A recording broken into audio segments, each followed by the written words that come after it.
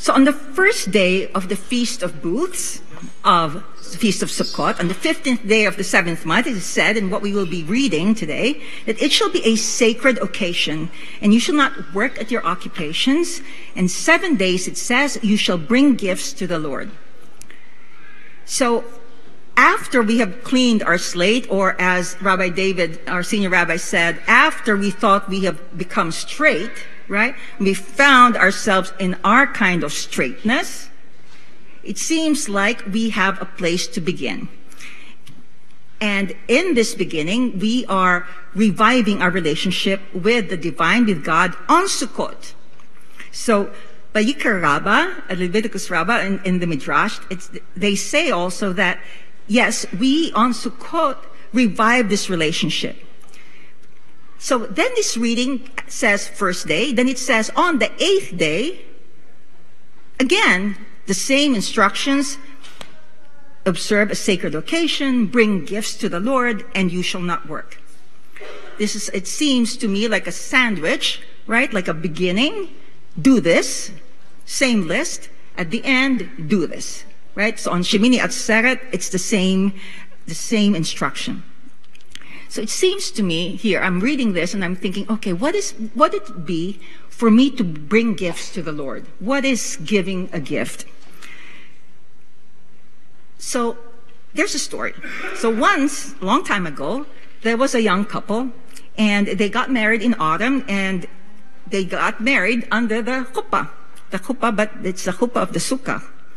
And they had the friends, relatives, and when the time came at like this auspicious moment of the ceremony, they invoked the ushpitzin.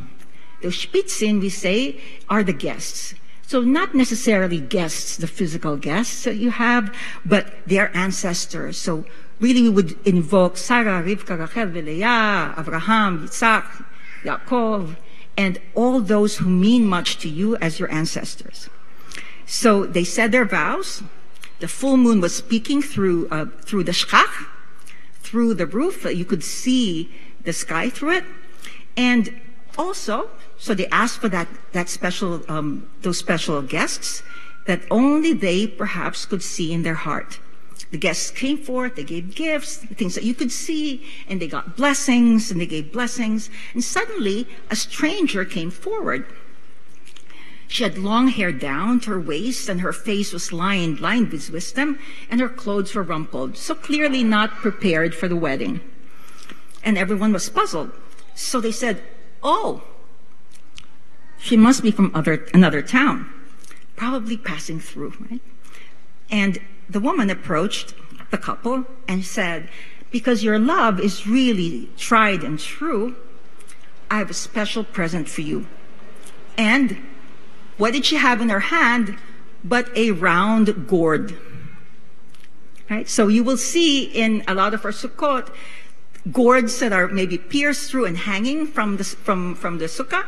So there, this stranger gave them a gourd. And the stranger said, well, this gourd is magical, not just any other gourd. If you hold it, it will grant you a wish. But only one. So use it with care, plan what you're going to ask for, because after that, that's it. You don't get another chance. So the guests, of course, were not hearing any of the exchange. They're just looking at the couple mesmerized by the stranger. The stranger continued and said, well, make this wish in the fall and make it when the moon is full. Come into the sukkah and also bring on the ancestors. Invoke the ancestors as you've invoked them today. Together, agree on one wish, and you will be granted it. So the woman gave them the gourd, and then what happens? Before they could say thank you, what happened to the woman, the stranger? Poof! She disappeared. They disappear. So they took this gourd and they hung it, they pierced through it, and they hung it on the branches. right in the center of the sukkah, so it was like their disco ball. It was right there catching all the lights, like their crystal. So it so happened that there was actually another guest nearby, and the guest heard the exchange and said, what do you think that guest said? I wish I had it. So, what did this guest do when everybody had disappeared and gone home? What? Came back, right? And took the gourd down and stole it and replaced it, though, right? Replaced it with another one that looks just like it, right? Just like it. But this gourd that was up there now did not have the charge given by the stranger, right? It wouldn't grant any wishes. Now, so this person went away, and on his way out, in his wagon, he was so thrilled about what the gourd would do for him, how rich he could become.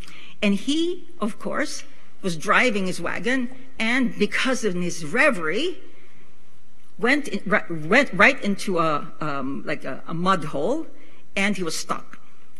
The more he tried, and you know what it is when you try to drive, right? To rev up your wheels in the mud, what happens?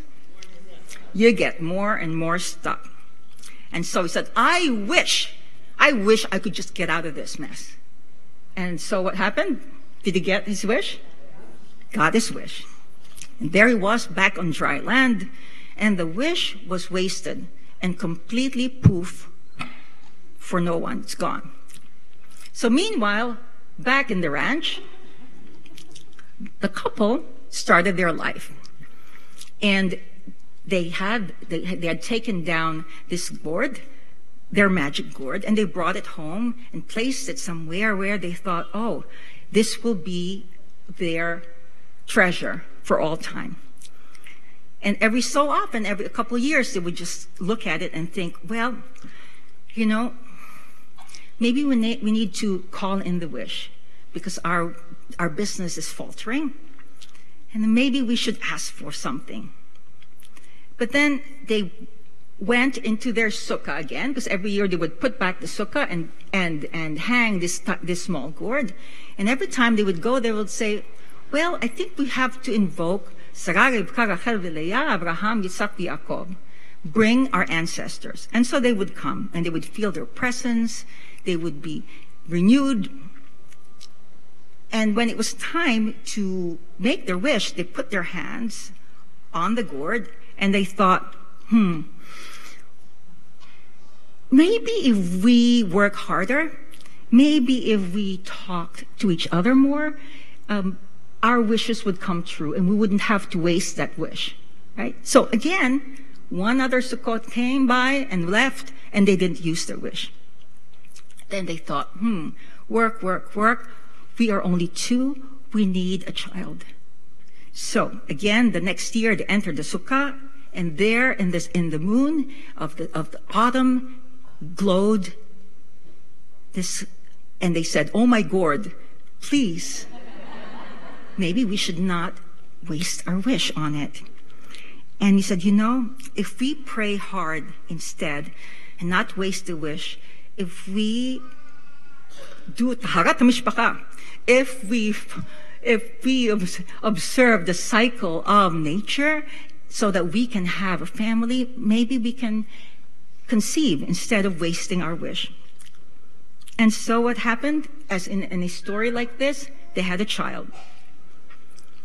So they prayed, the child came, and then years went by, and then they started to grow older. And another Sukkot came by, and they put it up, and they thought, well, I think it's time to use our wish. We're getting older. Who knows?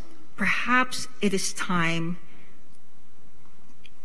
to ask for a wish that will be granted and will be given to us and give us immortality. They thought of this. What do you think they did? Did they ask for immortality? No.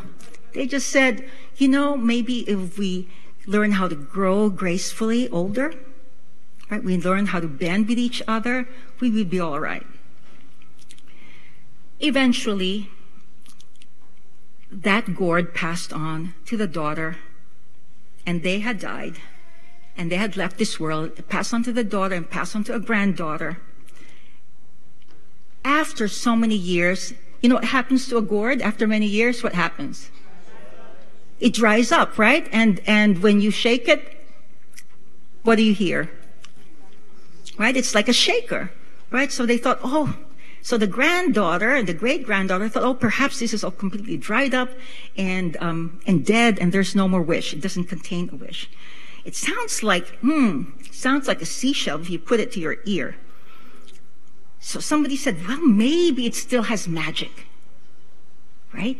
It looks dead and dry and no longer that shining orb, but perhaps it's now making music, perhaps it has magic. So what did they do? They hung it up again. And there they asked that night, many generations after, for the Auspitzin and the ancestors to come, and they were filled with magic. And the wishes came and went and continued for generations to come. And that is the end of the story. So I thought, well, that must be what it means to be a gift to the Lord, to follow a truth, an emet, right? Awakening a truth in one and following the truth with meaning and purpose. Yet also, as a mere mortal, I believe in magic, but also I believe that I have to work hard for something. I have to be in community. I can't make my dreams come true alone. So if you are called to give a gift to the divine with the empty shell sometimes that you have when you are spent, but also with the whole you, right? Just like this lulav that we have, right? When you shake it, it's not like a stick that goes like this. It goes like this, right? It can bend sideways, and the spine is able to bend and open and actually make a spiral and circle. So Vayikra Rabbah says even that we should be praying as we are praying with the lulav, not only with our hearts, but with all our bones. Right? So think of when we shake the lulav, we have another chance tomorrow and the next few days, is that we're not here. We don't do this, right? But we are part of the spine, and we bend, we raise up, and perhaps even bend back. And that we challenge the physical body that holds our spirit. The waving and the raising was something that the rabbis observed, right? So it's not a forward and back. It's as if there's a wave going forward and a wave coming back. There's a raising up in the wave and a raising and a coming down. And this imitates a rite that Aharon and his son actually did as an inaugural rite in the temple. In the book of Exodus, that can be found. So not only is a raising and a wave coming back, but also there's a direction. We talked earlier about, we pointed to each other, yes? Who's the light here? You are the light. Who's the light here? You are the light. But if we use the lulav to point directly at somebody, so the rabbis had this thing to say in Masechet Sukkot. They said, Dein gira be'einebe, that sticking someone straight like this with your lulav is like sticking an arrow in the eye of Satan, of the avenging angel. So, did you think that it's just kids who might be playing like sabers with a lulav?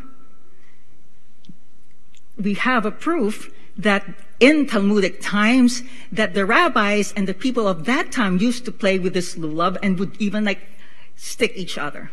So they say then that it is better, even if it's an avenging angel in front of you, not to stick them and hurt their feelings, but rather try to find a way that is a wave and a raising of the other, to manifest and to transmit the truth. So if you're called to use your whole gift of self, this is your aliyah. Come and get a blessing that we want to use our eyes, like the Hadassim, so that we can spy kindness. Come on over. Come and we'll start the reading of the Torah. To spy kindness and need and injustice that needs to be corrected. And also to spy the words in the shape of the in the shape of the Arabah, that it doesn't make avera, but it gives kindness and compassion.